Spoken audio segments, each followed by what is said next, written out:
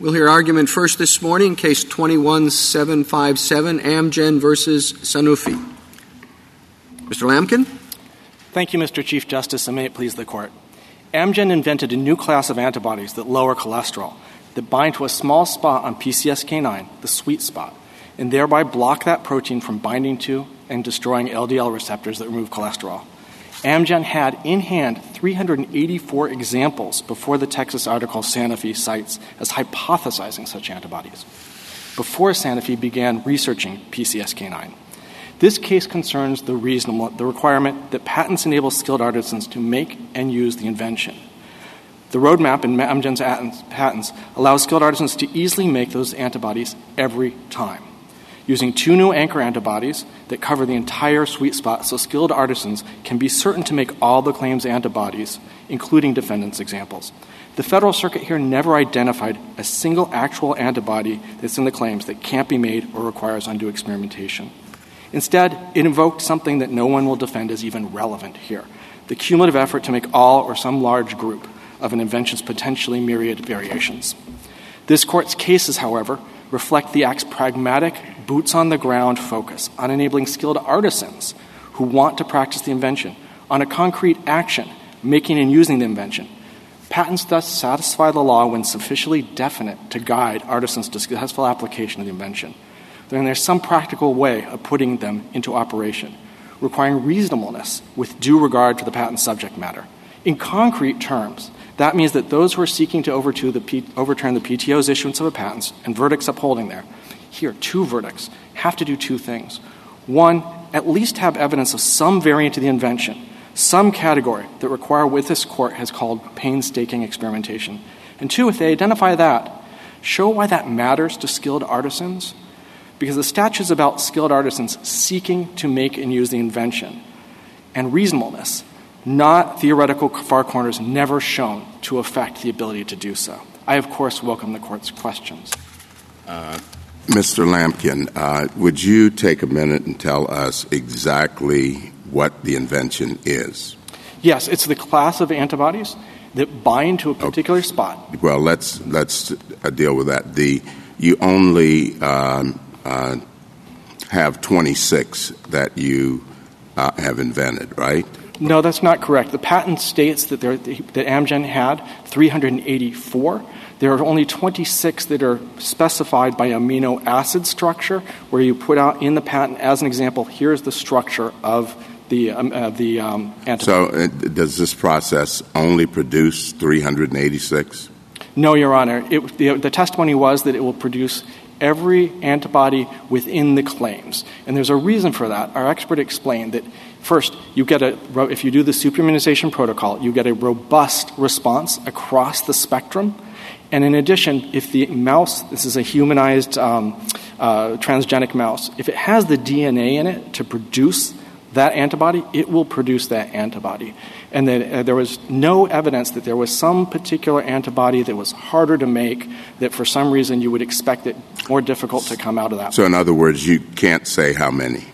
No, Your Honor, I think we can say how many, and I think there's 2 things. Well, first, the evidence shows in this art that about 400 you would get from coming out of the mouse. That's the number that we came up with, the number that Sanofi came up with, and anybody else came up with. And that's all that's known to date. And you wouldn't expect there to be a large number because it's a very tight, small sweet spot. It's got unusual hills and valleys. It's 15 amino acids out of 700. So you wouldn't expect there to be a lot to do there. To get to a larger number, you would have to engage in a process which is called conservative substitution, which means you take one of the ones you know already works, and you take 1 amino acid out or 2 amino acids out, and you swap in a very similar amino acid, one that behaves very similarly. And but I think you're making the point, though, excuse me for interrupting you, and just want to end my consumption of the time, but in saying that, you don't know how many there are, because that if the others are going to add, if that's a part of your process, whether it's conservative or random. No, Your Honor, I think that when you do the conservative substitution, antibody scientists aren't going to consider those near-identical twins to be distinct antibodies. They're 99.99% similar, and nobody is going to consider them distinct. But even if you were to say, well, gee, there's a large number out there, the difficulty of making any next antibody is straightforward. The record is clear, and the patents points out that this is sort of a routine process. It's very easy to go and say, I'm going to swap out this amino acid for another according to the table. It tells you which ones to do, and it's routine to test it. And so it only gets in the way of making any antibody you want. If you're saying, gee, what's the cumulative effort to make them all? If it's so easy, why haven't you made all the 400? Pardon? Why haven't you made the 400 if it's that easy? So it's easy. And what happened, and why did it take you so long to do the post-filing discovery of more? So the reason we only specified the 26 and we came up with the 384 is a skilled artist in this area isn't looking for every possible antibody.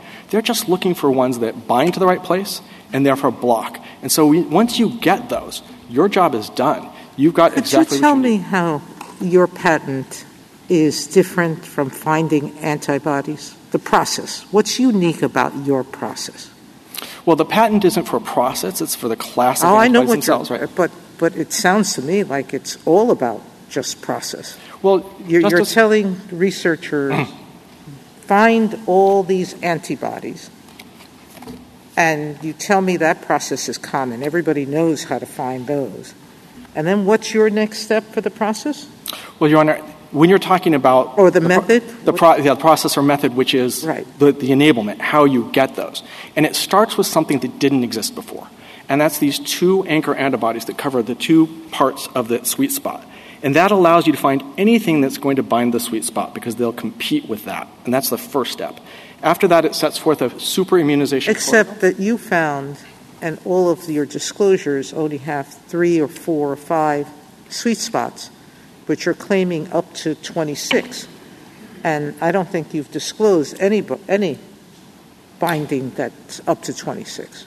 Right. I think if you're referring to the 16 amino acid I'm sorry, residues. I misspoke. 16. Yeah. And so that chart that I think that you're referring to has 2 key characteristics about it. The first is the evidence was that everything on that chart is enabled.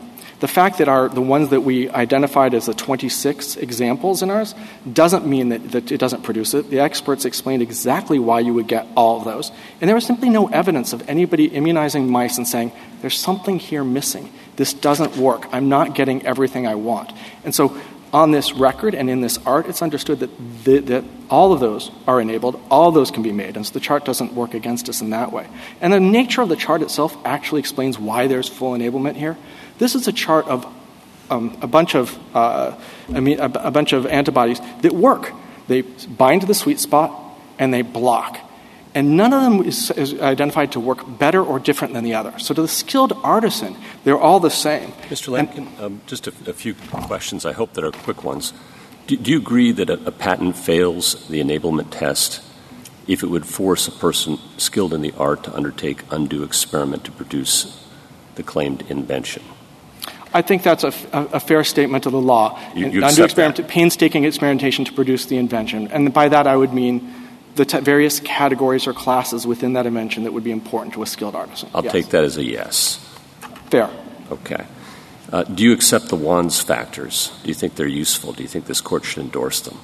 So the Wands factors can be useful in particular cases when properly applied. The problem with the Wands factors is they become something of a checklist that's abstracted and therefore replaces the ultimate statutory standard. The statute's about looking at a skilled artisan, a person there, the guy in the lab coat in his lab or a mechanic in his office, and it's about reasonably enabling them to make and use the invention. It's not about this checklist. Now, I'll give you one example of how it gets abstracted and doesn't work, and that's predictability.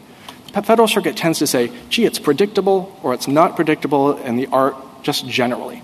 But that's not the question when you're talking about enablement. The question is, can the skilled artisan, using the patent and the tools available, reliably get to the invention? So sometimes is the answer for that one. Yeah, I think the answer is they once probably were, but they kind of have outgrown their utility because they've become abstracted and tend to replace what really should ask every time. That first test that we talked about a moment ago. The Wands test, okay. The Wands factors. Yeah. Well, no, the Wands factors are useful to the extent they illuminate what we discussed as the standard, but not when they don't. I think that's right, and then you need to ask each one with respect to the standard itself, not in the abstract. Okay. And do you agree that the broader the patent, the more difficult it is to prove enablement? Not necessarily, Your Honor. You could have a relatively broad patent, and you just need to have enablement commensurate with its scope. And if, for example, if you have lots of categories within that patent, then you would have to enable what is important to the artisan within the categories. As a general matter, would you agree that the broader the patent, the more you have to do to show what a skilled artisan would have to undertake to accomplish it? It's hard for me to agree with that in the abstract because it always depends on the nature of the... I understand it would be hard for you to agree with it. No, it's... But is it a fair statement of the law? It has to be commensurate with the start, but harder and broader aren't necessarily synonymous. You can have something that's harder because it's narrower, because somebody leaves out a key thing to get that narrow part that's within the claim. So I think, yes, as a general matter, often if you have a broader claim, it may be harder, but it's hard to say that in every art, for every circumstance, that makes it more difficult. It's always with reasonableness, with due nature of the art. You've mentioned it, I think, a couple of times there, and you do on your reply brief at page 7. You said when an invention has many embodiments, the patent enables the invention's full scope if skilled artisans can reasonably make and use variations. Could you flesh out reasonably a little bit for me? Yes, I think that it means that when you're looking at it, you're looking at what's important to the skilled artisan. If you can find just some oddity that can't be made, that doesn't invalidate the patent because we're looking at what's important to skilled artisans. So, for example, if a patent, taught you to make metal airplanes, you wouldn't invalidate it because somebody said, gee, you know what, it'd be really hard to make one out of lead. That's the type of thing you would automatically set aside. So you always look at from the perspective of the skilled artisan, and you ask two questions. Is there something here that takes undue experimentation, what this calls painstaking experimentation to make? And if you can find something, that might be concrete enough. Well, and then the next question is, does it matter? Does it somehow impede the skilled artisan from reasonably practicing that full scope in the invention? Well, how long? And that may be the wrong measure. But if you're judging reasonableness, how much experimentation do you have to put into it? And part of the allegation in your case is that this is simply trial and error. And so how long does it take? Right. And I think the answer is it always depends. You're looking at the skilled artisan, and you're saying, what is a skilled artisan in this art willing to do? It might take a long time for a skilled mechanic, for example, to build an old Buick from the ground up, a year. But it's not unenabled because the instructions are there. He knows how to do it. There's no wrong turn. How long did it take Amgen to come up with the one? With the 384, it's from start to finish, injecting the mice and coming out. It's a matter of months to produce them. And I think it's important, and if the court will indulge me, to describe how you get from... Producing them is one thing, identifying them. Do the whole process. Don't take a piece. I'm sorry. Then continue with justice. Okay. Yes. I think it's important to explain what's involved in getting from the 3,000 that Amgen, for example, got by immunizing 2 panels of 10 mice, or the 1,500 that Sanofi got from injecting a panel of mice, down to the 384 that you're looking for, because that's in concrete terms what we're talking about. And so what it is not a trial and error like you're going through one after the other. You start with that 3,000, and you use our 2 anchor antibodies, and it simply costs $30. This is the record, Court of Appeals Appendix 3909, to go through those 3,000 to knock it down to 384. And why is that? It's because in 2008 at the time, there's these high-throughput machines, wells of 384, and the testimony is that the robotics do it very rapidly and very quickly, thousands of wells, hundreds of plates in a very short period of time. So if someone's going to say it's undue experimentation to take these 3,000 antibodies that the mice produce, these humanized mice produce, and put it in a machine and wait for it to at the cost of $30, that's undue experimentation. That is very odd. It's totally divorced from the nature of the art. And in fact, the Wands decision that we all have been citing back in 1988, back then, 35 years ago, described and said, look, the process of filtering out the antibodies that you don't want, getting rid of that byproduct, is something that skilled artisans are prepared to do in the ordinary course. This is just what antibody scientists do. It's not undue experimentation. The patent examiner that looked at this understood that it was not undue experimentation. Somebody who is himself skilled in the art. 2 juries didn't think it was undue experimentation. Can I ask you a clarifying question, though? Because I guess I'm just trying to understand your argument relative to species versus genus. So are you saying that if we find undue experimentation with respect to a particular species, that should not be enough to invalidate the patent? In other words, doesn't that undue experimentation have to apply to every species? No, we're not saying that it would have to apply to every species. If you find undue experimentation to make a particular species, the next question is, okay, does that matter to the skilled artisan, or is this just an outlier? Because the PTOs, as they say, it has to be commensurate with the scope, it has to reasonably correlate. But if you just have a one-off that doesn't mean anything to skilled artisans, you're not going to invalidate the patent. How many of those one-offs can you have, though? So in sort of numerical terms, how many one-offs can you have? If you have so many that it means that you're searching for a needle in a haystack, and you don't have instructions on how to do it, so that it is that trial and error for years on end, it's Edison and Consolidated Electric going through every type of, then you would not be enabled. And there's a case called Atlas Powder from the Federal Circuit that explains that. But I guess I thought you'd have to have the undue experimentation standard applied to every species. No, Your Honor, I think it would be, you would do it for every category that matters. So if there's meaningful categories, and there's a case from the Federal Circuit called Autotech and that explains this. If there's meaningful categories, then you would have to enable across those categories, what FibroGen called across the scope of the claim. So what are the categories here? So in this case, there isn't evidence before the jury that it really matters whether you bind to 2, 3, or 7. In fact, Sanofi's own expert testified that it has no correlation. There's no correlation between the number of amino acids that are bound and the blocking, and that's at Court of Appeals Appendix 3787. So in a case like this, where you don't have evidence that they're anything but fungible, then you may only have one category. But an Autotech, for example, it was an impact sensor patent, and there were two types. There was mechanical and there was electrical, and it only taught the skilled artisans how to do the mechanical sensors, not the electrical. And for that reason, there was a requisite part of the invention that wasn't taught. The skilled artisans couldn't do. And so when you have that, then you have an enablement problem. But the fact that somebody can go and pick out one tiny enablement, one tiny embodiment, and say, oh, gee, this one would be hard to do, that swaps in for the perspective of the skilled artisan, the person who matters here, someone who wants to practice the claim. I guess the creativity of an art. The creativity. Yes, I understand your point, I think. But, I mean, you've claimed 26. You say there's 300 or something antibodies, and then there's evidence that, millions more can be made. So how is it that you've satisfied enablement by focusing in on the smaller group? So, no, Your Honor, I think that when you're enabling, the question is, can the skilled artisan, using the instructions you have, make the various embodiments, make the various variants? Without undue experimentation. Without undue experimentation. And that's exactly right. For anyone, does it take undue experimentation?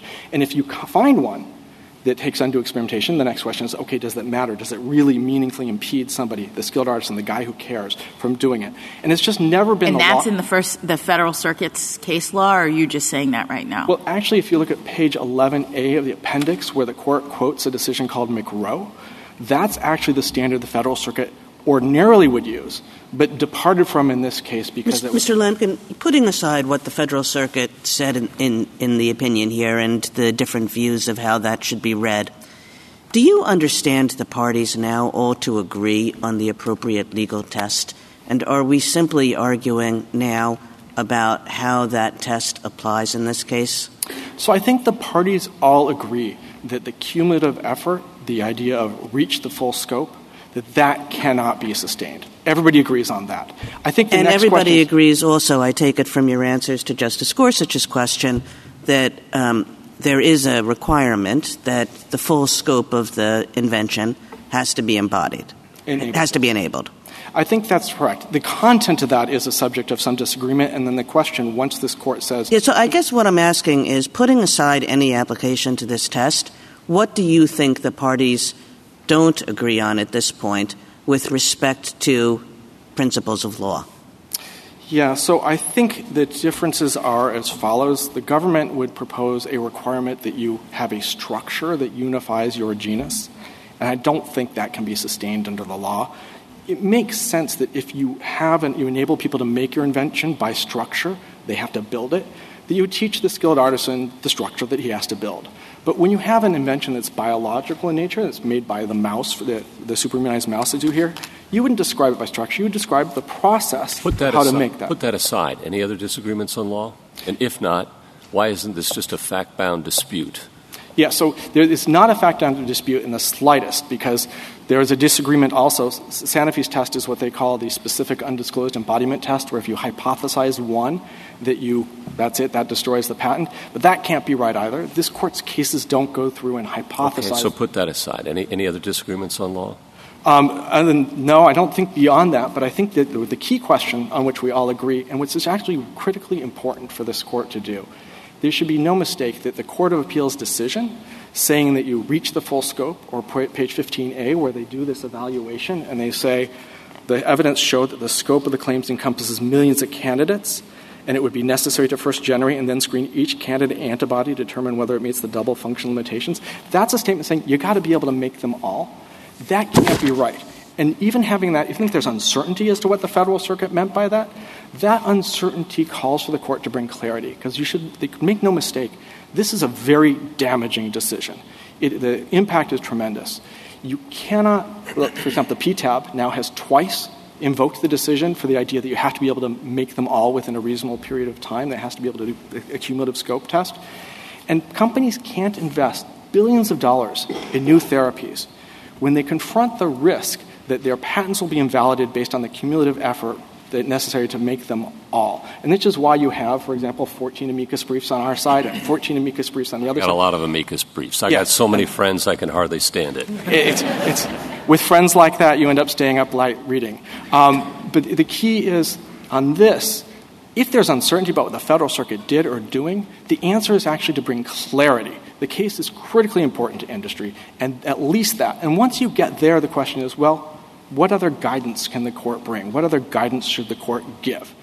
And for us, the critical guidance the Court can give is that you're looking from this Court's cases the perspective of the skilled artisan who's seeking to make it. It's a reasonableness standard, which means that you're not from the perspective of somebody trying to create, here's my hypothetical embodiment that won't work. It's from that perspective, and that means in concrete terms. Let's say we think that the Federal Circuit's decision is properly read to embody the test we've discussed this morning, and that this dispute really is fact-bound. Do you want a remand for a redo? If we were to clarify what we understand the Federal Circuit's test to be, and that you agree on, and that Mr. Clement may or may not agree on, we'll find out. But would you want a remand to try again? So at the very least, we should have a remand so that we try again under the proper standard without the reach the full scope standard or trying to hypothesize how long it takes to make millions of antibodies and then test each of them. But why? Maybe I misunderstood Justice Gorsuch's question. I don't think you did. But if the Federal Circuit got it right, I don't understand why you're saying a remand is in order. Well, I don't think the key is the Federal Circuit could not possibly have gotten it right because of what I just read to you from page 15, where it looks at the effort to make each and every antibody of the potential millions. And so at that very least, it has taken into account a feature that everybody now before this Court says isn't even relevant. And we should go back for that. But I think if you look at from what we're asking and what we think the Court's further guidance should be, that at the very least somebody who's trying to overturn a PTO-issued patent and 2 jury verdicts should at least say, here's an actual antibody, an actual embodiment that is difficult to make. It requires undue experimentation to get there. And then if they have that, they should also say why it matters, why this is something that genuinely impedes skilled artisans from making and using the invention. Can I quote 2 sections from the Federal Circuit? 2 statements it made, and you tell me whether they're right or wrong. The Federal Circuit said it was, quote-unquote, appropriate to look at the amount of effort needed to obtain embodiments outside the scope of the disclosed examples. Is that a correct statement of law by the Federal Circuit? So in part... It said, no, that's what it said, to look at the amount, appropriate to look at the amount.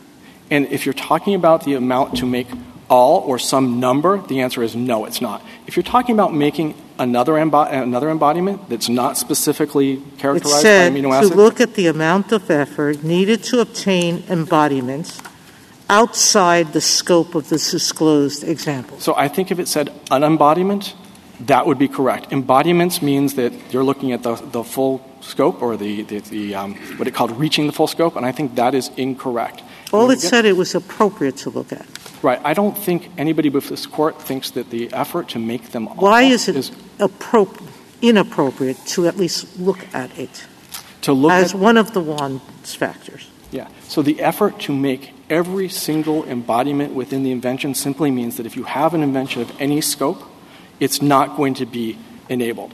There may be millions of ways to make the James Watt steam engine, but you're not invalidated simply because it would take a long time to make all of those different variants of the steam engine. This Court can do the best service for the Federal Circuit if it does one thing beyond simply saying this cumulative effort standard has no place in the law. And that would be to say, look... That's fine, counsel. I'm sorry? That's fine. You answered my question. Okay, thank you. There's nothing wrong with it. You just don't want them to do it for every single one.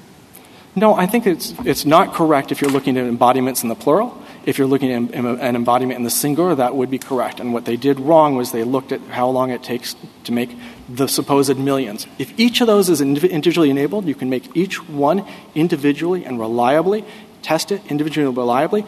That's an enabled invention. How long it takes to make all of them cumulatively simply has no bearing. And this Court can do a service and bring back to the incentives to create these life-saving inventions by making it clear that that just doesn't have a place. And you said we can do one thing beyond that, and what is that? I think that by bringing it back to the focus of this Court's cases, which is we're looking at skilled artisans, someone concrete trying to make the invention, and we're looking at reasonableness and not the hypothetical efforts to try and figure out ways to break the invention. And so if you're going to look at that, you're going to have to show two things if you're going to invalidate a PTO patent. One is you're going to have to show some embodiment. There's got to be something out there, some variant, something, some category that requires undue experimentation to make. And if you have that, you also have to say why it matters to the skilled artisan. How does this really genuinely impede the guy in the lab coat from making and using your invention across its scope?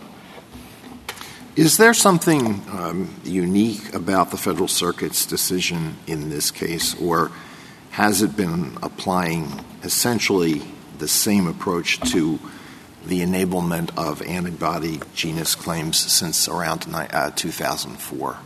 So as the Lemley article points out, there's been sort of a trajectory as it's been getting clearer and clearer what the Federal Circuit's doing and its basic hostility to the breadth of claims. And I think that this is basically the apogee. We've reached an endpoint where, frankly, the industry can't take it any longer because you can't invest $2.6 billion if the breadth of your claims is such that it means you can't get adequate protection, because if you cover everything you invented, then it's invalid because it's too hard to make them all. So, yes, I think it's been a trajectory as opposed to a point, but this is actually the ultimate point. Well, if what they did here isn't fundamentally different from what they've been doing for quite a period of time, would you stand by the suggestion that the Federal Circuit has inhibited research for antibody-based pharmaceuticals? I think the Federal Circuit has been doing that for some time, but it hasn't been quite so stark or quite so apparent until now. And I think that's why the Lemley article really was catching on to it, but this brings in very stark contrast, stark relief, exactly what the Federal Circuit is doing and why it has gone so far that you just can't invest in antibody research if you can't adequately protect the scope of the antibodies you invented. Amgen had the first antibodies here. Before Amgen and before our patent, these were not known antibodies.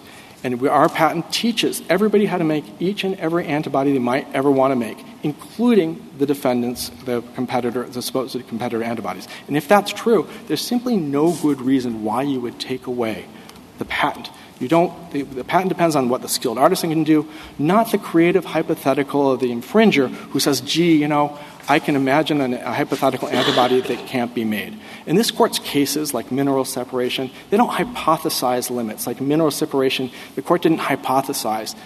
You know what? There might be an ore out there for which this is going to be too hard, even though there were infinite varieties of compositions of ores and each presented its own particular difficulties.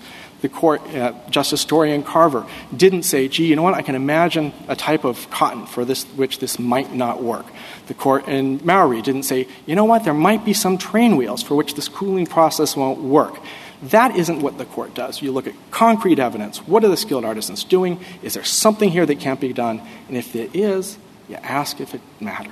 Can you explain how your roadmap differs from the basic research plan that you and your competitors have been using since the mid-2000s when you were all attempting to discover or identify antibodies that bind to PCSK9 and block LDL receptors? Yes, and I think the first and most critical thing about the roadmap is these two new antibodies that didn't exist before our invention.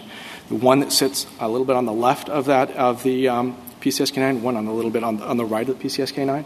And what those do is they allow you to find everything that will bind to the sweet spot in PCSK9 because they cover it completely. The way this is done is you do a competition assay. If one antibody is covering it and it blocks the other antibody from doing it, you know that they're binding to the same spot. And by providing these two, that is a shortcut to finding these because you run your competition assays against these two. And that's why in the roadmap, the very first step are these two antibodies that didn't previously exist but will lead you, your divining rod, your magnetometer, or whatever you want to call it, to all the antibodies within the claims. Thank you, Counsel. Justice Thomas, anything further? Mr. Lampkin, several times you referred to invention of the antibodies. And I think I'm somewhat confused as to exactly what your invention is.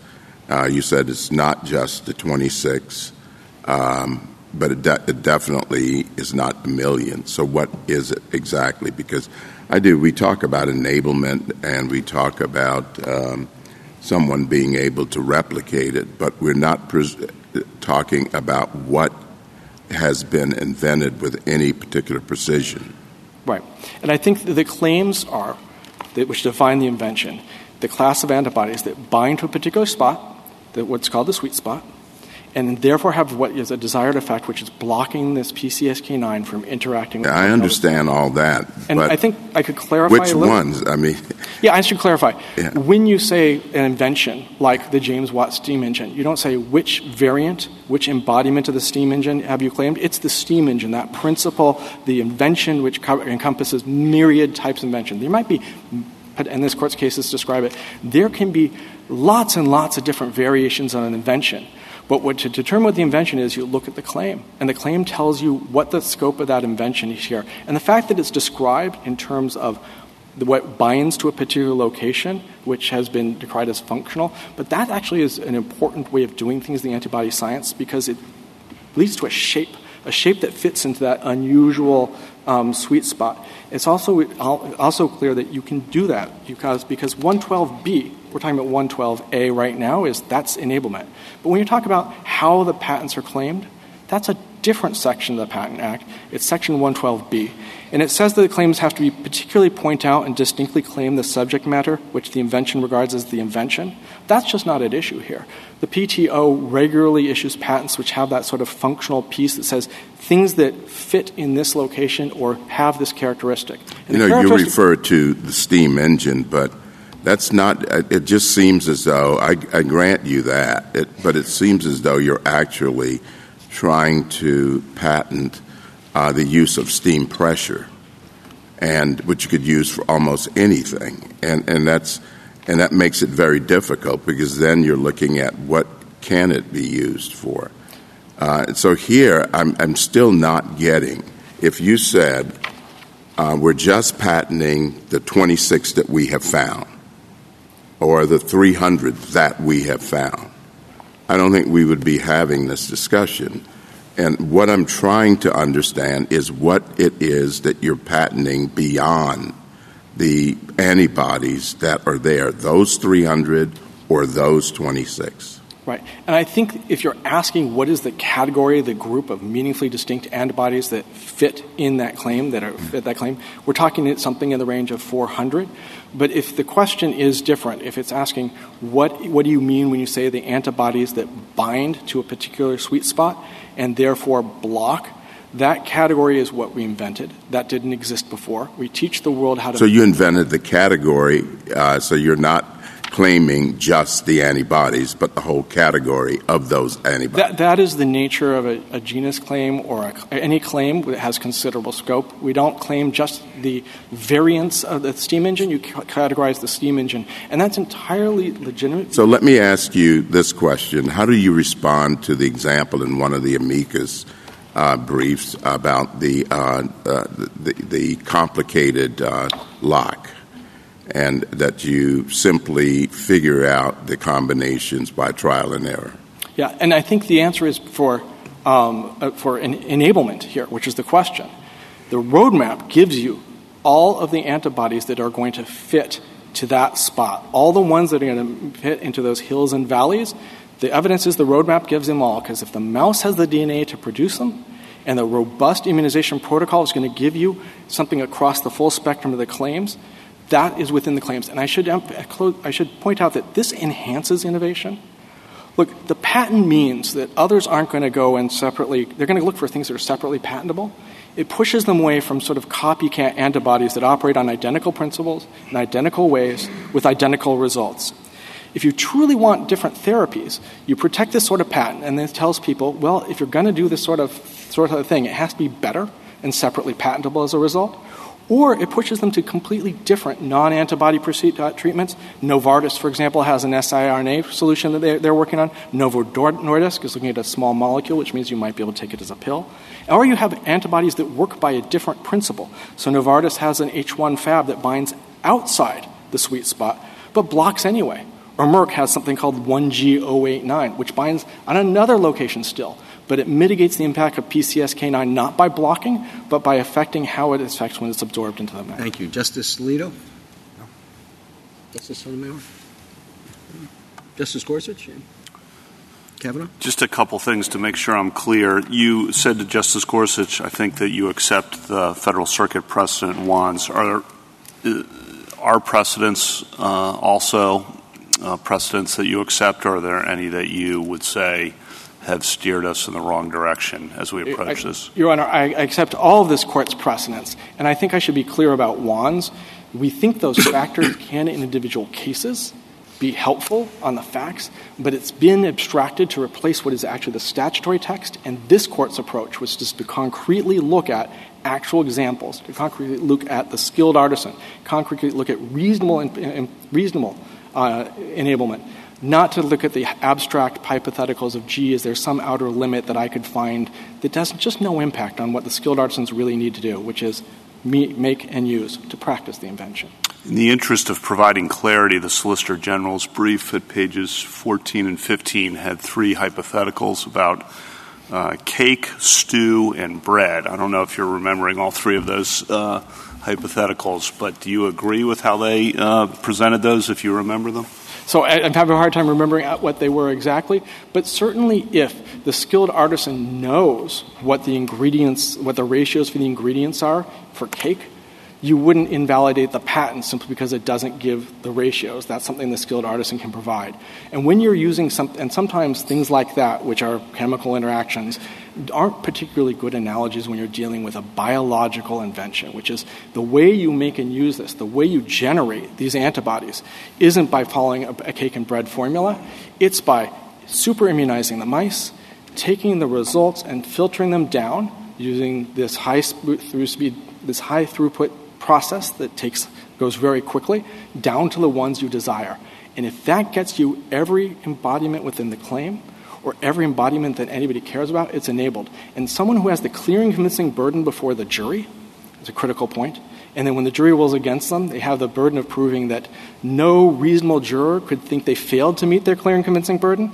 That's a very high burden. And it means you're going to have to come up with something concrete that can't be made or requires undue experimentation and explain why it matters. Thank you. Justice Barrett? Just one question. What if before the jury you have an expert who shows why? I mean, proving the negative would be pretty hard for Sanofi to do, right? So what if you have an expert who can tell the jury this is why the function described would not be capable of producing them all? Yes. So I think that is one way to do it, and they could even also say it would take undue effort.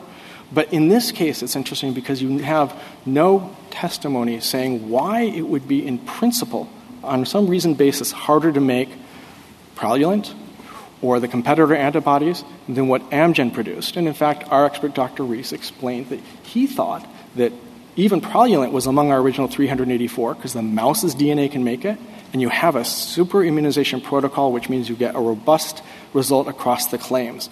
And so against that evidence, when they have the burden of proof, they're going to have to explain pretty convincingly to the jury, clear and convincing evidence, why there's something out there that isn't easy enough to make that it doesn't constitute undue experimentation. Thank you.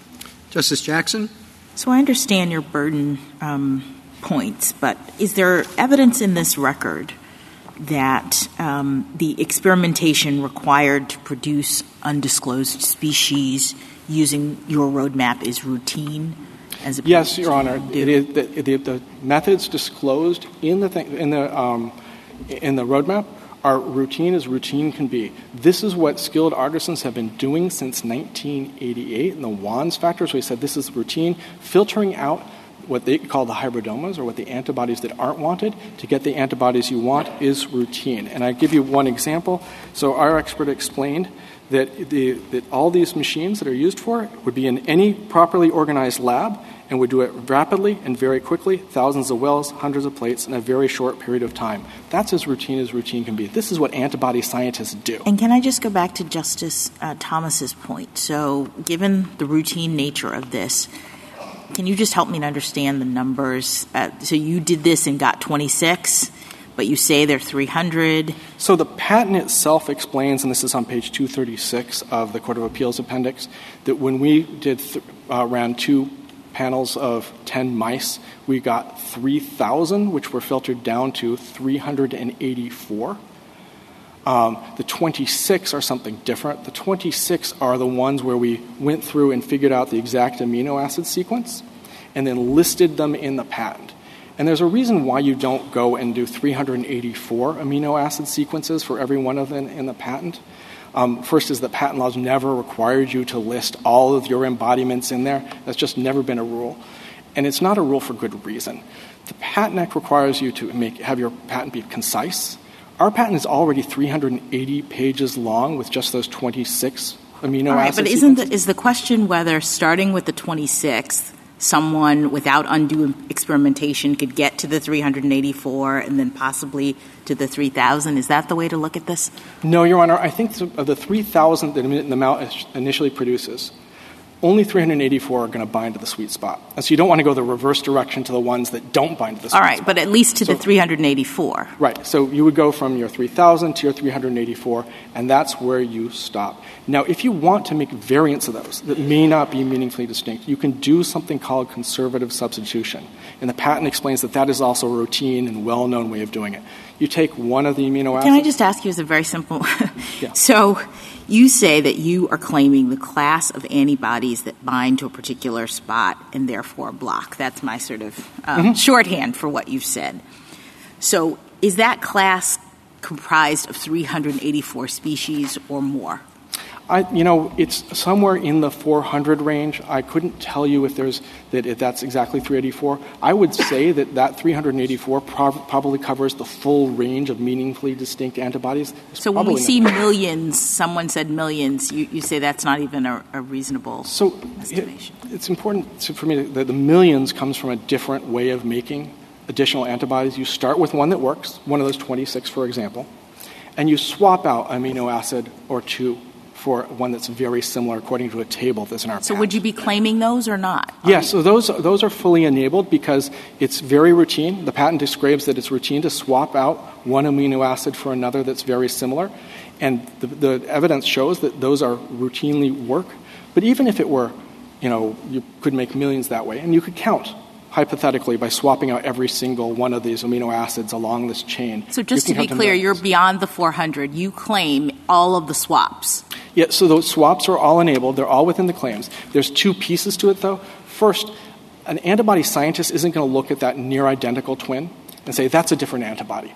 They're 99.9% similar. That's going to be basically the same antibody. But even if you want to consider that a different antibody, it's enabled because everybody's able to do that routine process of swapping out the amino acid.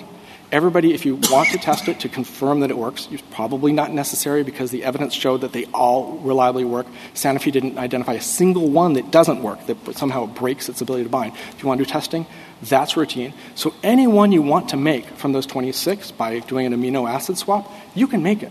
And that is clearly enablement. That's what you're looking for, the ability to make the next one and always succeed in making it, and it's routine across the board. And you think that gives others enough notice as to what you've claimed? I mean, to the extent that you could swap out any of the antibodies and suddenly we're in the millions.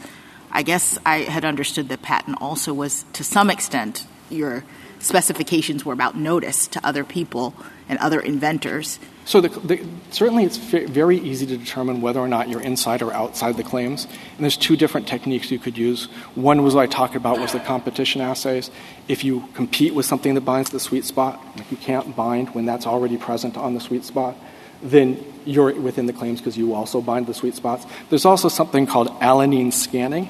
And alanine scanning in 2008 was very common. And it not only tells you if you bind to the sweet spot, it actually tells you the specific residues that you bind to in the sweet spot. But I've got to do the experiment in order to know this, right? Yeah, you would have to do that, but it is routine to do that and was routine in 2008. And it's not at all, when you're dealing with something very small, you can't always just sort of hold it up and look at it to see if it matches. You're going to have to do a little bit of work to make sure that it's true. All right, but that's thank you. Routine. Thank you, counsel. Thank you.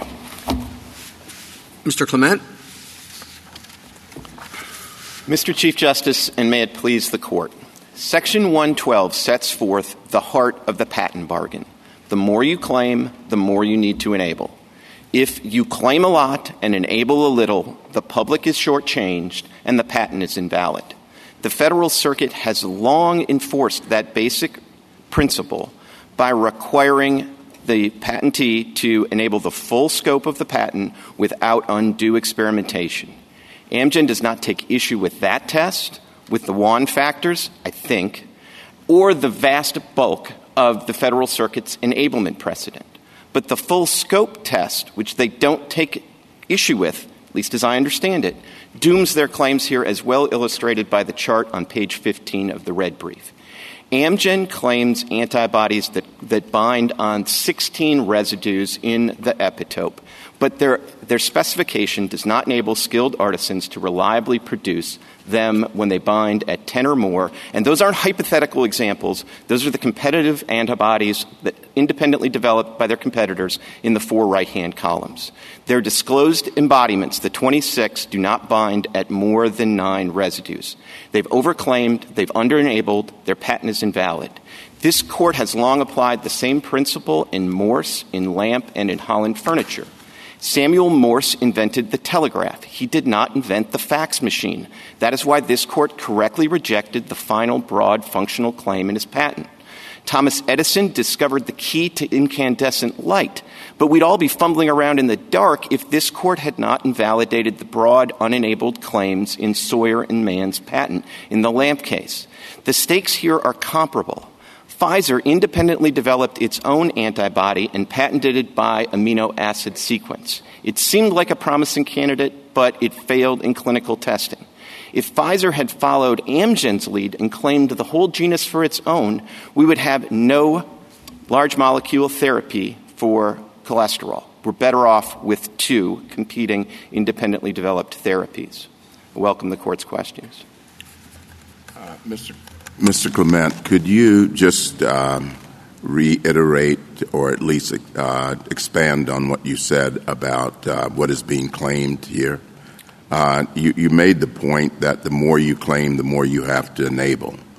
And I think it's important to, since the starting point is what you claim, I'd like to have a good sense of exactly what we are talking about. So the numbers don't lie, Justice Thomas. I mean, my friend likes to come up with that 384 number. That is not the scope of what they have claimed as their invention. The numbers don't lie. They have claimed millions and millions of antibodies, and their reassurance that, don't worry, all of those millions that you get with conservative substitution, they're all going to work the same. That's inconsistent with their own experts' testimony in the court below. Drs. Reese and Dr. Pesco testified to this. Dr. Pesco, their expert, Court of Appeals Appendix page 3891, says if you change one thing in the antibody sequence, you have to retest it. You have to go through that whole experimental process again to confirm that it binds in the right place. And, I mean, look, I can imagine this is frustrating because Mr. Lampkin and I are going to tell you different things about the way the science works here. Please don't take my word for it. Please don't take Mr. Lampkin's word for it. I urge you to read Sir Gregory Winter's amicus brief. He has gotten a Nobel Prize for his contributions to this field, and he will tell you that you can't look at function, and part of the problem here is these are purely functional claims. You can't look at function and say, oh, that tells me about the structure of the antibodies that are going to bind and block in the right way. And you also can't look at the structure of one antibody and say, oh, well, if I just tweak it a little bit, it's going to do exactly the same thing. Sir Gregory Winter doesn't think that. Their own expert doesn't think that. And if I could try to address one thing that's come up, I do not agree with Mr. Lampkin that everybody here says that the cumulative effort is irrelevant. It is not an appropriate test standing alone, which is why the Federal Circuit didn't apply it as the test. It never even used the word cumulative. But as Justice Sotomayor in her question said, is it an appropriate consideration? Yes, it's an appropriate consideration. And if I could illustrate that with a hypothetical, here's a situation where the cumulative effort to exhaust the species would not be particularly relevant. If I came up with a brand spanking new process for making paint, and I claimed that process and all the paints that were produced as a result of that as new compositions of matter. And one step in my process patent was add pigment for the desired color. Well, then a skilled artisan would be able to use that, an actual roadmap, and they would say, all right, I want robin egg blue. And they could produce it every time. And if they wanted chartreuse instead, they could produce it any time. Now, obviously, there's a lot of colors in the rainbow, so to actually produce every one of them would take a lot of time, and it wouldn't invalidate the patent because it enables the skilled artisan to produce what they want every single time. But this patent does not work this way. What they give you is their roadmap is trial and error. Mr. Clement, I appreciate that clarification, but as I understand it, there is a point of agreement with respect to cumulative effort that should not be dispositive. Absolutely, right? Justice Okay. Gorsuch. Okay, and that's not just that's great. That's enough. The other point that Mr. Lampkin suggested that we should clarify is that there has to be a reasonable embodiment, not an enablement. In every instance, that it just needs to be reasonable. Do you agree with that as well? I don't know if much turns on it in your case because millions are millions. And reasonableness is going to be somewhere you could still prevail under that standard. But do you agree with him that it's reasonable enablement, not down to every jot and tittle in every? Yes, I think reasonable is just maybe the flip side of undue experimentation. Yeah, exactly. Okay. Right. So if we agree on the law, what's left? Well, for this court, nothing except maybe a dig. That seems and honestly. Is there any other point of law that you feel as though you and Mr. Lampkin are in disagreement on? Well, I think there is a disagreement as follows. Mr. Lampkin thinks it's very helpful to his case that somebody who runs the experiments necessary in the roadmap is going to produce an antibody within the range every time. And I think that can't be right. It can't be particularly interesting because that rewards breadth. And what skilled artisans want is not to randomly generate something within the broad range that's claimed, but they want to be able to pick a specific embodiment, not a hypothetical one, but a specific one. So just to give you a concrete example, I mean, if they claimed a 15 binder, there are 15 binders in the real world. If you want to use their roadmap to produce a 15 binder, you are consigned to trial and error. So I understand that as a view of the inadequacy of their roadmap. But are you trying to suggest that it's reflective of a disagreement about what the legal principles or legal standards are? I think it must be because Mr. Lampkin's a very smart man. And he makes a big deal out of the fact that, don't worry, this produces something in the range every time, and skilled artisans can produce something in the range every time, and if you give them an infinite amount of time, they will produce everything in the range. And he seems to think that that's good enough as a matter of law to enable his patent. And I think, wow, that is not close to good enough. That consigns people skilled in the art to Sisyphean tasks forever. And it's not what they do. And one of the things I find particularly persuasive about Sir Gregory Winter's brief is he explains this roadmap is not a shortcut at all. It just describes the routine processes that people use to make independent inventions, the same process that Pfizer used, that Merck used, that we use to get our own independent antibodies. And then it adds additional steps that somebody skilled in the art wouldn't want to do and are just basically an additional step, additional test they have to run to see whether they infringe, because the people skilled in the art don't really care where it binds. They care that it blocks. But figuring out where it binds, whether it binds to the 15 that they've claimed as part of their roadmap, is actually a useless process that slows down the artisan in the field. And I do think there's an important point that shouldn't get lost in all of this. Part of the reason I agree this isn't a close case is because what they are trying to do, there's no meaningful structure in these genus claims. And the structure they've given is an elaborate description of the epitope, the 15 or 16 residues on the PCSK9 where you want the antibodies to bind. The problem is, and the reason they can't claim that as an invention, is because of this court's Myriad case, because that exists in nature. These antibodies are independently generated by scientists, but the antigen and the epitope, all of that exists in nature. And so what you have before you is a particularly pernicious kind of claim, because not only is it a genus claim that's purely functional or double functional, as the Federal Circuit described it, but it's really a workaround of Myriad, because basically they're pointing to something that exists in nature, and they're saying, we claim everything that works to bind there and block. Mr. Clement, could I just take you back to what you said about cumulative time and effort? Is time and effort relevant at all, or is it the nature of the effort that's required? So you say cumulative time and effort is not the test, but at the other extreme, is the relevant factor the effort necessary to make and use any individual embodiment? So would you just clarify what is the relevance of time and effort? So I think they are both relevant. I actually agree with Mr. Lampkin that they're both sort of relevant evidence that gets to the ultimate inquiry, which is there undue experimentation? And in some respects, the more important word isn't undue, it's experimentation. And let me just contrast the particular claims that go by antibody sequence. Our claim to Praluent, their claim to Repatha, the Pfizer claims, they give you the amino acid sequence. And so somebody, a skilled artisan, every time doesn't have to really engage in any independent experimentation. They can look at it, they can reproduce the amino acid sequence. Regardless of how much time it takes, there's no experimentation in there at all. But under their broad genus claims, you can't do that. You can do it as to the 26, and we'll give them the 26, but as the chart on page 15 shows, we're not even close to infringing the 26. We are structurally fundamentally different. So to get to the genus, what you do is you go in a lab and you start injecting mice, and you inject them with the antigen, PCSK9, and then you get a bunch of antibodies that are produced. Then you pour them over and see which ones bind on PCSK9, and you might be able to test them for blocking. But Mr. Clement, isn't the issue whether or not that is not routine or that's undue? I mean, you sort of took undue out of it. But as I read the test or understood the test, some experimentation by the skilled artist is allowed.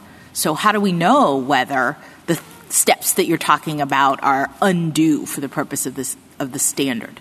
Well, here's the thing, Justice Jackson. I think the problem is in certain scientific areas, a form of experimentation is routine, but it's still experimentation, and it's still not what you're supposed to get in a patent. When a patent, you're not supposed to just say, all right, do what we did. Start from scratch. Start with mice. Yeah, but it sounds like you are going beyond the undue experimentation test. You're saying that unless the claims in this patent are such that a skilled artisan could pick it up and go right from one to the other without any experimentation, the patent is invalid. And I didn't understand that to be the case. And then I must have misspoke, because that is not my position at all. Isn't that what predictability is about? Isn't it the work of predictability in your argument that you say, unless you can predictably, by doing what the roadmap says, reach this particular result, the patent is invalid?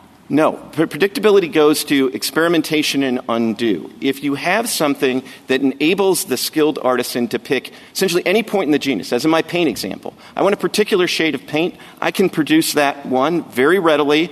I mean, maybe I have to do a little bit of mixing with the pigment, but that's not the kind of thing, that's the reasonableness, that's not a problem. But if you tell me that the way I have to produce robin egg blue paint is to just throw in a pigment and wait until, I'll get a random color and wait until robin egg blue comes up, that is both undue and it's experimentation, and it's not covered by the patent. I was just trying to explain to Justice Alito that I think both words are important because, there are some things that involve time and effort, but they're really just sort of tweaks at the margins. And I don't think it's an accident, just to go to this court's cases and the cases my friend relies on, I don't think it's an accident that all his best cases are process patents. Because if you think about a process patent, it's often going to be the case that if it's, if you have a process patent for making bricks or for cooling railroad tires. Well, if it's a humid day, it might react a little bit differently. You might have to tweak it a little bit to get the mix right on a humid day that's different from a day when it's zero humidity. And in the same way, if it's 90 degrees out, maybe your cooling process for the wheels differs if it's 30 degrees out. And those are the kind of tweaks that you expect a mechanic to be able to do, and you'd say that's without undue experimentation. But it seems quite strange to me that when you're claiming compositions of matter, and millions of them, that the only way that you can get there is to essentially replicate the experimental process that the four innovative companies went through to come up with these in the first place, plus, as Sir Gregory Winter says, an additional step that doesn't help anybody, but just ends up taking more time because you're basically testing as to whether or not you infringe their patent. Mr. Clement, could you put things in simpler form for me?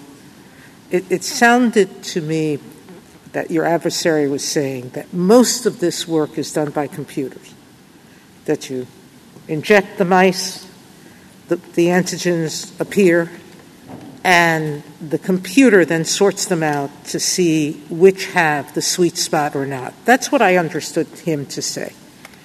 And if that's true, I don't know why that's undue experimentation or why it's costly or why it's time-consuming.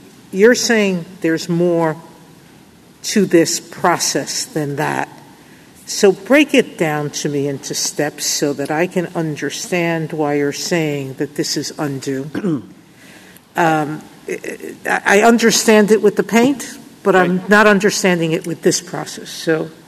So in this process, let me just hypothetically say what would happen if I wanted to say, if I were a scientist and I wanted to say, I want to use their roadmap to produce a 15 binder because I want to test whether the 15 binder is any better than the 7 binder, which is their Rapatha. And I want to be able to test that. I'm a scientist. So here's what I would have to do. All right. So the difference is in his way of doing this, he's not telling me how to find he's not going to give me a way to get to his drug without undue experimentation. Is that your point? That is my point. It's not my only point. Okay. Because, I think this most dramatically illustrates it because I assume that's what somebody in the field would want. They wouldn't want a randomly generated one somewhere in the genus. They'd want to say, well, Mr. Lampkin tells you. Well, I don't think we care about what people want. We care about what's being claimed. Okay. But he's the one actually who cares what a skilled artisan wants. Okay. And what's being claimed is this entire genus. And if I want to pick a spot. So go back and tell me what steps you have to do to get to him. Okay. So I have to start by injecting mice, which is not just done with computers. It's done by scientists in the lab. They inject the mice with the antigen. Then they get. I did that and I wasn't skilled, but go ahead. Okay. Well, probably more skilled than I am. But so you get the results of that. You get a whole bunch of antibodies. And then you have to figure out which ones are essentially candidates to bind on PCSK9. So does a computer do that? And why is it undue? Do they have to look under a microscope? What do they have to do? I think it's a process they do in the lab. I don't think they actually do that with the computers. Then they get to the next step, which is they have what you might think of as like their candidate antibodies. And then they have to test them to figure out whether they bind on the 16 residues that are claimed. And that is a time-consuming process. It is not just a simple matter of like running a computer. Again, people do that in the labs. I don't understand all the details to be candid. But here's what I do understand is at that process, let's say they get 26 or 384. Then if what they wanted was a 15 binder to start with, They got to figure out whether they got one. And there's an excellent chance that they didn't get one of those at all. Can I ask this question? Sure. So the 26, you agree, fair enough. Mr. Lampkin's got that in the bag. What about the 384? He doesn't get the 384. No. He didn't disclose Why? them he could have got them if he gave me the amino acid sequence for all of them. But the reason that he doesn't get the 384 is because he didn't tell us anything about the 384. Let me just pause there for a second. I understand completely your argument. I think I understand completely. Let me put it that way. Your argument about conservative substitution and the potential millions of variants and the trial and error that's required there. I'm not sure I understand how that applies to the 384. So, honestly, the 384, I just have to take Mr. Lampkin's word for it. He says that, Praluent might have been in there. Please. If Praluent were in there, their scientists would have produced that evidence. And if you look at the chart at page 15, it is not a surprise. I assume that the 26... That's a nice demonstrative. Yeah. I've got it. Yeah. If I assume the 26 must have been representative of the 384, right? Otherwise, why not make one of those other 384 the ones you do by amino acid sequence? So if you look at the 26 that they give you the amino acid sequence, they look structurally nothing like the 4 antibodies that were independently developed by other companies. That is very striking to me. Thank you. Justice Thomas? Justice Alito? Justice Sotomayor? No. Mr. Clement, can I ask you to address Professor Lemley's brief? He seems to have a very strong view that these antibody genus claims are valuable, patents are valuable or potentially so, and that the Federal Circuit's test is going to pretty much wipe them out across the board. So why is it that Professor Lemley is wrong in your view? So I think he's wrong on a number of levels. I think he's wrong that the existing Federal Circuit precedent is going to foreclose all genus claims. There's the Bayer case that we cite in our brief. It's an example of a genus claim that the Federal Circuit recently upheld.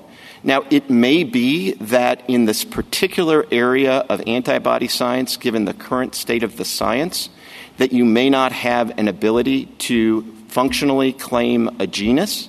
And that's kind of... At some level, nobody's fault. It's just the way the science works. And personally, I think that's great. And because what it does is it allows different companies to independently develop different large molecule therapies to deal with the same malady. And if you look at the Fish and Richardson brief, it goes through and shows that there are a number of situations where there's one antigen or pathogen that people are trying to target, and they target with different multiple large molecules, and that can be hugely important. I want to make clear, my friend and I do disagree on a factual matter. He wants you to believe that everything in this genus is fungible, and of course it's fungible with respect to the 2 functions claimed by definition. But they're not functional. They are different compositions of matter. They can work very different ways. Somebody can tolerate one and not the other, and the best evidence of that is the Pfizer experience, right? The Pfizer antibody is in this genus, and when it went into clinical testing, it fell down.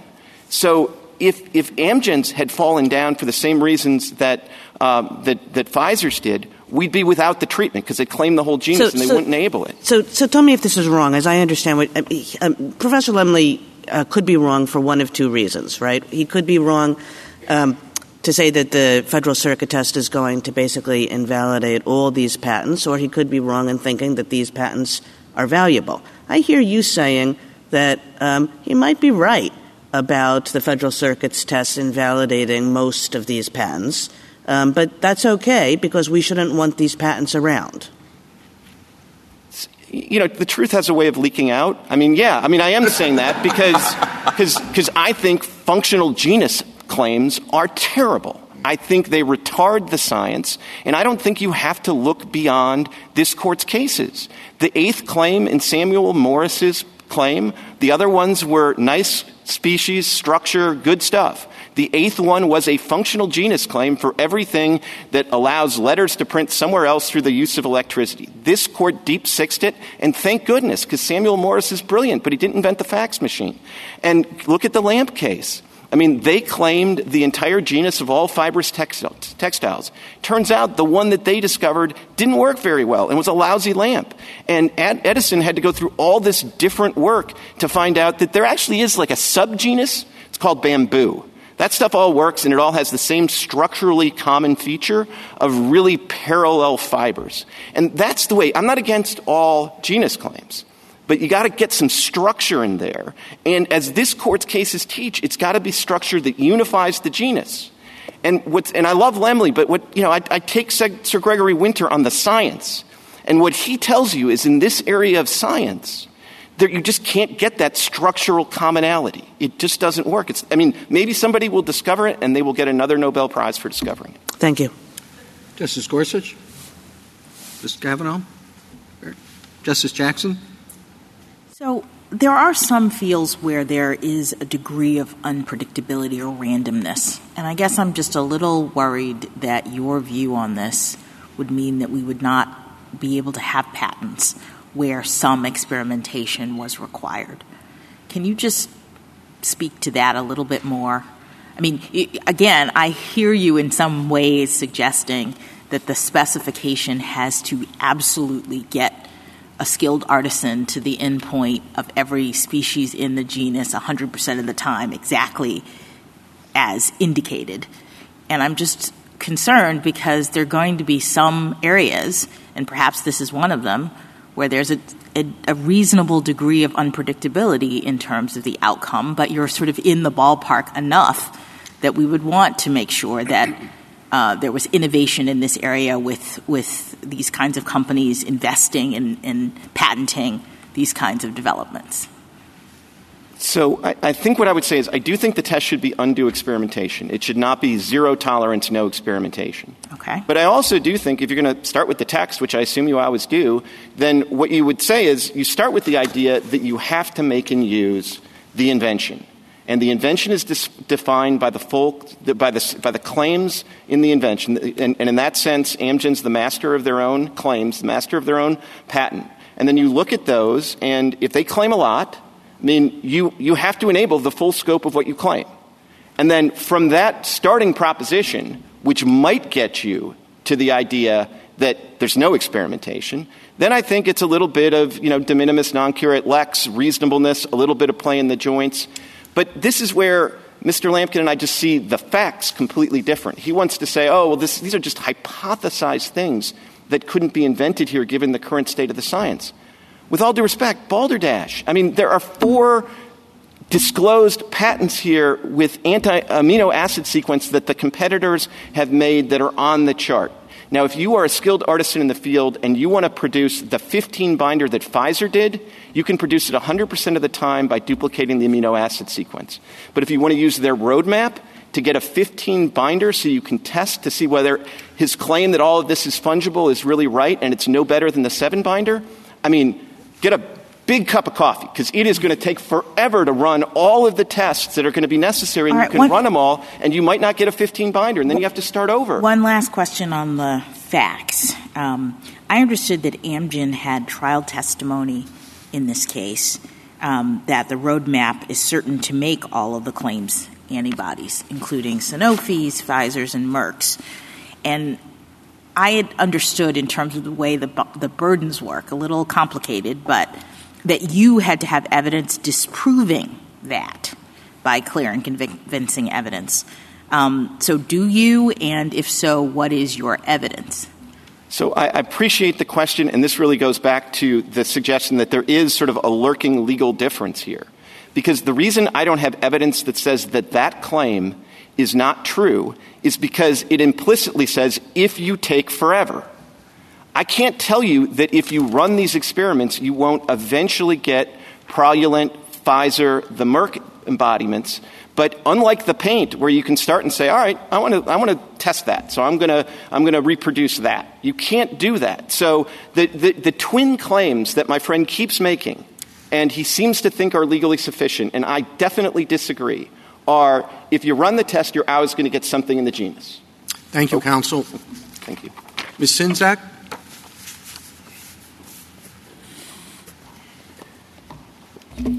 Mr. Chief Justice, and may it please the Court, I think I want to pick up where Respondents' Counsel left off with a very important fact, and that is that if an antibody has already been created, a scientist who wants to make that antibody is not going to go into a laboratory and inoculate a mouse. They're going to use the amino acid sequence. That is the recipe for making an antibody.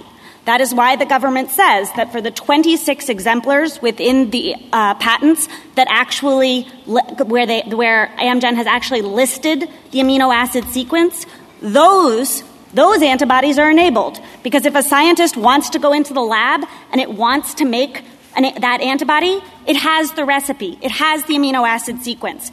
And I also do not want you to take my word on the science, but I do want you to take the expert testimony on the science. And I think that if you look at trial transcript 225, you will see that respondent's expert explained that the amino acid sequence is the recipe. If you look at the winter brief at 14, it explains that the amino acid sequence is the recipe. And if you look at Amgen's own brief at 13, it says, how should you start their roadmap? You should go in and you should use the amino acid sequence of the antibodies that they actually invented and make those antibodies. And then you should go through this whole elaborate mouse inoculation process. So the reason here, just on the clear facts, that this is not an enabled genus is that they have not given the information that a person skilled in the art would need to make and use all of the antibodies within the genus. It really is that simple. And I think that we need to be very careful about when we hear claims that this is complicated science, and we need to start going beyond the basic text that says you have to be able to make and use the invention. We have to start relaxing the rules, and we have to say, not can you make and use every antibody within the genus, but, do you really need a particular antibody? Does it really matter, I think, is what Petitioner's Counsel said. It is very dangerous, I think, to start asking those kinds of questions because the truth is we don't know if it matters. This is an unpredictable field. This is a field where developments are getting made every day, and they haven't made certain antibodies within this genus. We don't know if one of those antibodies is going to be the one that really works to beat the cholesterol problem that causes heart attacks, that works better than everything else, or the one that's going to be tolerated by more patients, or the one that's going to be cheaper to manufacture. We don't know that. And so we can't say, does it matter? What we have to ask is it different? And this isn't some new rule that I'm coming up with. Under the patent law, it has never been the case that you say, is this better? You don't have to build a better mousetrap. You have to build a different mousetrap. And here we know that the respondent, they built a different mousetrap, right? Their antibody, it binds to different parts of the antigen. So it is different. It is not simply the same. And I actually think you see in the reply brief that even Amgen knows it's not the same, because the government explained that there is a doctrine out there that prevents copyists, that prevents someone from making a great invention and then having someone else just make a tiny change and knock it off. And it's called the doctrine of equivalence. And it's been in this court's cases for 2 centuries. And Amgen says we can't use the doctrine of equivalence here. And the reason is because they're not equivalent. And because they're not equivalent, you have to enable all of the different antibodies. So again, this is just the basic principles. It is the enablement requirement that has been in the law since the beginning. And I think, Justice Kagan, you said, well, actually, Professor Lemley is very worried that this enablement requirement is going to harm innovation. But Professor Lemley has a new article from 2023 Yale Law Journal, which is called The Antibody Patent Paradox. And in that he says, it doesn't look like these antibody patents, it doesn't look like these genus patents are enabled. But there is this doctrine of equivalence. And maybe it would take care of all of these innovation problems. And I think, honestly, even if you look at footnote 399 of that original Lemley article, The Death of the Patent Genus, in that footnote it says, now there is a case happening right now. It's Amgen versus Sanofi. And it doesn't really seem like that genus is enabled. But, it's not enabled for a different reason. So I think there are some concerns going on with the enablement requirement. I still actually think that the concerns that Lemley is expressing can be dealt with through the doctrine of equivalence, and I can explain a little more what I think is happening there with respect to chemical genuses. But whether you think that's true or not, it's simply an entirely different question. I think, Justice Jackson, you were talking a little bit about the predictability, and this is an unpredictable area of science, and how are we going to deal with those sorts of things? I think it is correct. This is an undue experimentation question, and we're going to say, is this something that a person skilled in the art is going to be willing to do? And quite honestly, at the time of wands, I think that people were a lot more comfortable doing the mouse inoculation process. And the reason for that, and I hate to bring in yet another complicated area of science, but recombinant DNA technology was in its infancy. So I don't know that you really could use an amino acid sequence to go into a lab and just make a particular antibody. So at that time, actually, if you wanted to claim a particular antibody, what you would do is deposit that antibody, or it's called a hybridoma of an antibody. You would deposit a hybridoma in a depository, and then if another scientist or if another company wanted to make that antibody, they could sort of check it out and clone it, and that's how you would make that particular antibody. But if you wanted to kind of just go into a lab and make an antibody de novo, you really would have to inoculate a mouse and hope.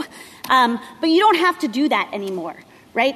Now we have a recipe, and because we have that recipe, I think the idea that you would tell scientists, well, just go and run that mouse process until you get what you're looking for is really absurd. And I would also caution, again, this idea, which I think undergirds a lot of the arguments here on petitioner's side, that we need to make new rules for new science. It's a dangerous idea. And you think about Consolidated Edison, where the first people who invented that light bulb with carbon filter paper, they really thought they had the best light bulb. They did, but they were wrong. They were simply wrong. And when we kind of make these predictions, you can stifle innovation. And I think this is another sort of response to the Lemley brief. What happens when you allow a genus patent that will will cover not just something that has been invented, but also things that have not yet been made and used, is that nobody else has the incentive to go out and make and use them.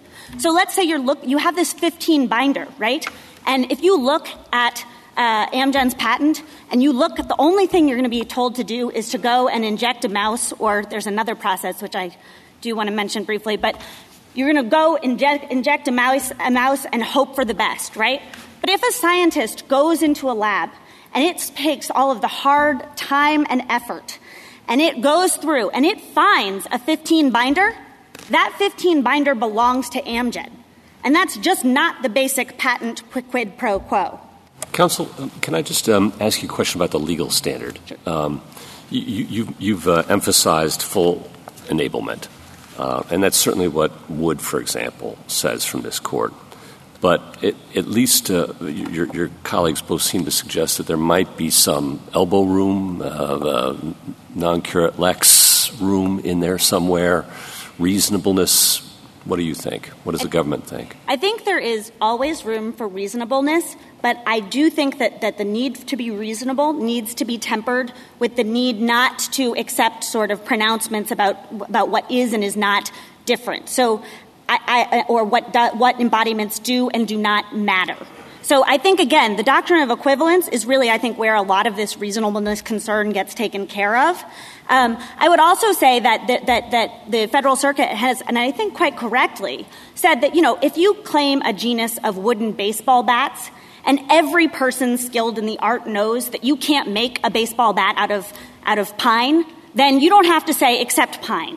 Because the plain text of the statute says a person skilled in the art. Okay. So I think there you would have a little bit of reasonableness. And then a similar question with respect to cumulative efforts. There was some discussion about that and maybe some agreement that cumulative effort may not be the right – it may be a consideration, but it's surely not a dispositive one if the patent did clearly specify every single time you're going to produce a winner.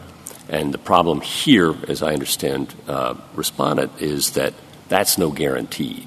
Even if you do everything right and you follow all of it, conservative substitution, you're going to have some winners and you're going to have some losers. But if you could, for example, every single time get a winner, then the fact that it would require a long time to get them all wouldn't necessarily defeat a patent, would it? No. Okay. It certainly would not. I do agree with respondent. It can be relevant, and I think it can particularly be relevant if, for example, you figure out that 10 of a million types of there's a million types of ammonia in the world, and 10 of them can be used instead of gasoline to run super efficient cars, right? But you don't know which 10. So you just claim the genus of ammonia that can be used to run cars. And then what you're saying is you have to go out there and try them. And you may actually have to try all a million of them so to get to those 10. And so there the cumulative effort is relevant because you're going to be there testing and testing and testing. So I just a few minor factual points. First of all, I think that 400 number is misleading because, first of all, it's or the 385 number. So that is that's how many they got when they ran this mouse process once. But this is not a product by process claim. They're not only claiming those 385 and. They're not only claiming antibodies made by mice. They're claiming these antibodies that bind and block made through any process. And I also think that, at least looking at their expert testimony, I'm not sure that all of the competitor antibodies can be made with that mouse process. And I say that only because I look at trial transcript 758. And if you look at that, their expert is talking about the various competitor antibodies. And it says, you can run the mouse, and we think you would get Praluent by running the mouse experiments. But actually, you would need to get this phage library to make another of the competitor antibodies. To me, that looks like they're saying the mouse has some limitations, so you're going to need to use a different process. And I actually think you heard Petitioner's counsel up here conceding that you're not going to be able to, you're not necessarily going to make everything with the mouse because you're going to have some of these conservative substitution. You're going to make some antibodies with conservative substitution. And I think what he was saying is that, that's in addition to those 400. So I do think, just as a factual point, we need to be careful and precise. And what I would urge the court is to look at the winter brief, but then to also just focus on the legal question here. And I think answering that legal question just means reiterating the enablement inquiry that this court has been applying for 200 years. Counsel, is there anything that Mr. Clement said this morning with which the government disagrees? I did not hear anything. Okay. And on the doctrine of equivalence, wouldn't that be less protective of the investment someone might make to pursue these inventions in terms of its, I would say, maybe I'm not remembering right from earlier cases, but it seems to me that would be less protective and therefore less of an encouragement to investment. I mean, to the extent that Petitioner is asking for protection for things that they have not enabled people to make and use, I think you're right, because I don't think the doctrine of equivalence is going to get them things they haven't invented yet. But I also think that that's just the basic patent quid pro quo. You don't get a patent on anything that you haven't enabled people to make and use. So I guess I would say, yes, not being allowed to have their patent is going to get them less, but that's exactly what the law requires. Justice Thomas? Would you comment briefly on the relationship between the enablement inquiry and the invention, the claim? It seems as though, as Mr. Clement said, that the more you claim, the more you must focus on the enablement analysis. And I don't think you commented on that.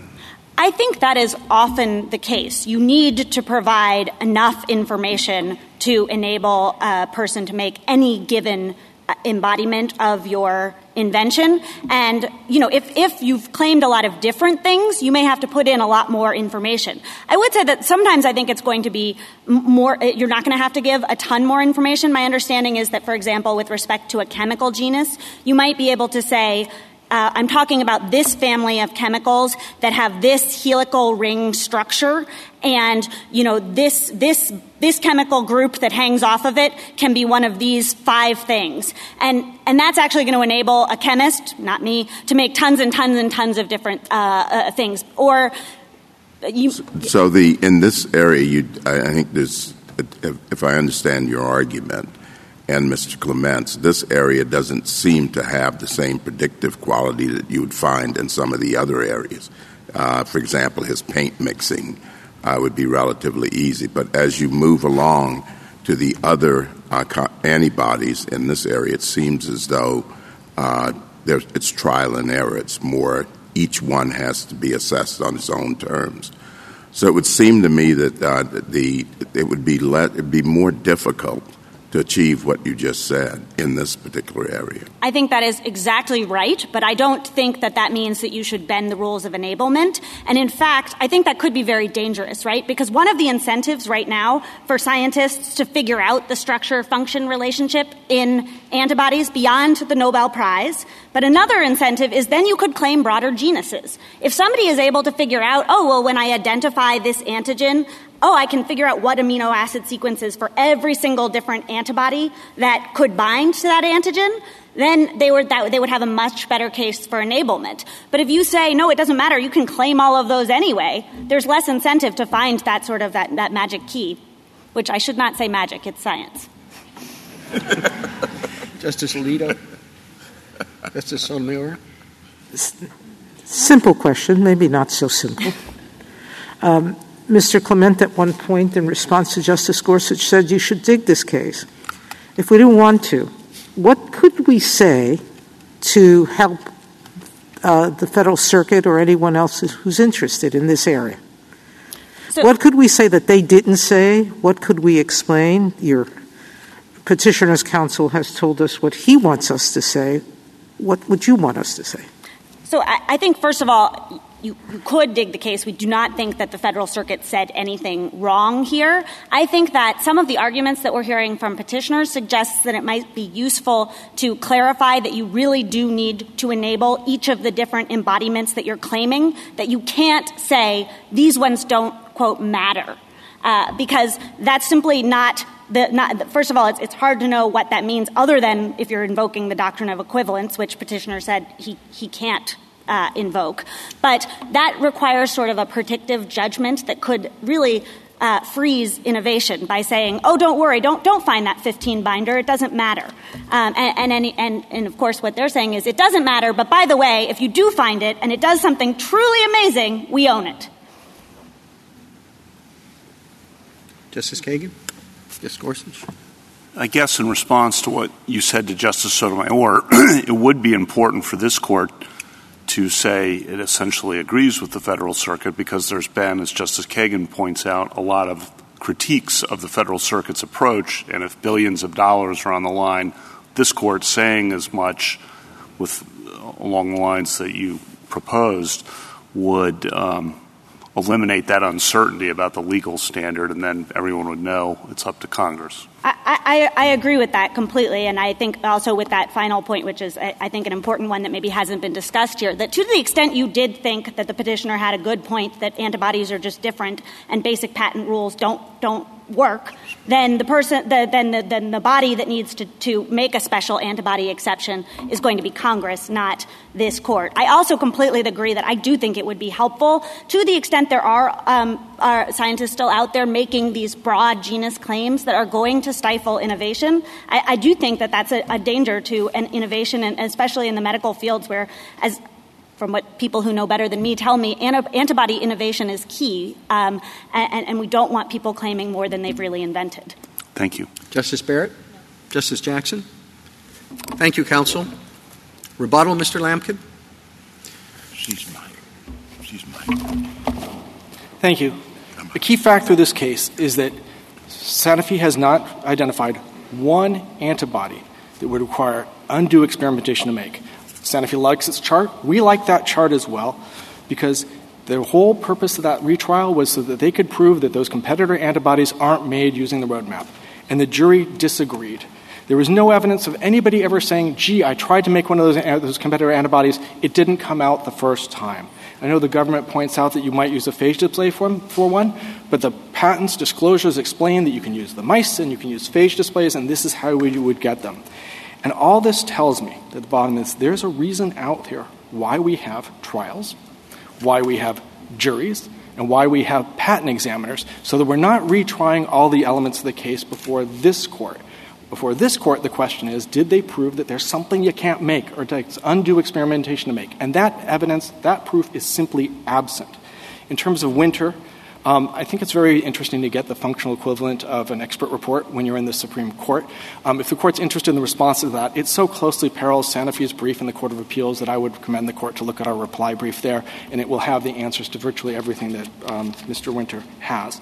And turning to the issue of millions. The question of millions matters only if you're looking at the cumulative effort to get to the millions. If each one is individually enabled, you know how to get there because you can do amino acid substitutions. Through this conservative substitution, you can get to any one you want. That's enablement. Each of those is enabled. The question of millions becomes not enablement only if you're going to look at the cumulative effort to make each and every one. I think that is a fundamental point of disagreement. Is it even relevant how hard it is to make all of them, as opposed to how hard is it for the skilled artisan to do what skilled artisans do, which is make one that they want. And in this sense, I would like to respond to Mr. Clement's point that somehow it makes it our roadmap makes it harder. No, the roadmap makes it much easier, because if you know that it's going to bind to the sweet spot, and we give you those two anchor antibodies that help you figure it out with high-throughput testing, quick and easy according to the testimony. If it binds there, it blocks. That's it. You're done. You have an antibody that works. With respect to Morse's 8th claim, yes, everybody forgets about Morse's 7th claim. And Morse's 7th claim was, in effect, you use electromagnetism to produce the motion of a machinery at distance to reproduce letters. We're just like Morse's 7th claim because we have a structure, you're using monoclonal antibodies, and we tell you how to produce them. And these are all monoclonal antibodies that have a characteristic that you can observe, that they bind to a particular place, and by binding in that place, they produce the function you want, blocking. There's a lot about criticizing functional claiming here. But in terms of functional claiming, that's not a 112A question of enablement. That's a 112B question, which describes what you have to do to claim. If people don't like functional claims, that's where it goes. And this claim really isn't functional in a relevant sense. The binding is a characteristic you can observe, like what the government called water absorbivity when it was talking about the Holland furniture case. It's something you can observe. And if you have that characteristic, you bind and therefore you block, and you are exactly within the claims. As to the doctrine of equivalence, if you have an antibody that has a different amino acid sequence, that isn't protectable under the doctrine of equivalence because it's not equivalent. Because it has the same effect. It may also block. It doesn't make it equivalent. It's only equivalent if the limitations, the requirements are equivalent. And so you can swap out maybe one amino acid for one that's very similar. But if amino acid in your claim structure is just missing, you just clipped it out, then you'd be around. And you would provide no protection whatsoever for people who are creating the antibodies. You invest $2.6 billion investing in and determining that there's a sweet spot that if you bind to, you will block and you will be saving lives. And the protection is limited to what? The 26 you described by amino acid sequence, that provides no protection at all because you can always come up with a 27th.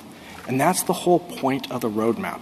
The roadmap is fully enabling because you can come up with that 27th, the 28th, or the 29th, whatever's out there, the testimony was, the roadmap will allow you to get to them all. And it's not an infinite test because the evidence in this trial, in this art, is there's just nobody who testified and said, gee, I ran the roadmap, I tried, I didn't get what I wanted, something was missing. No evidence that Sanofi on its first panel didn't come up with its antibody Praluent. No evidence that Amgen, on its first trial, failed to come up with its antibody, or any of the other competitors. When you run the roadmap, you get them.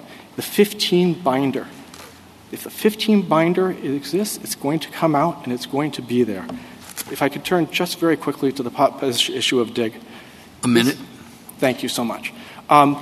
This case, we should make no mistake, has incredible impacts. We have 2 decisions from the PTAB, both characterizing it as a cumulative effort to make all the embodiments test. Nobody can invest billions of dollars with this decision out there.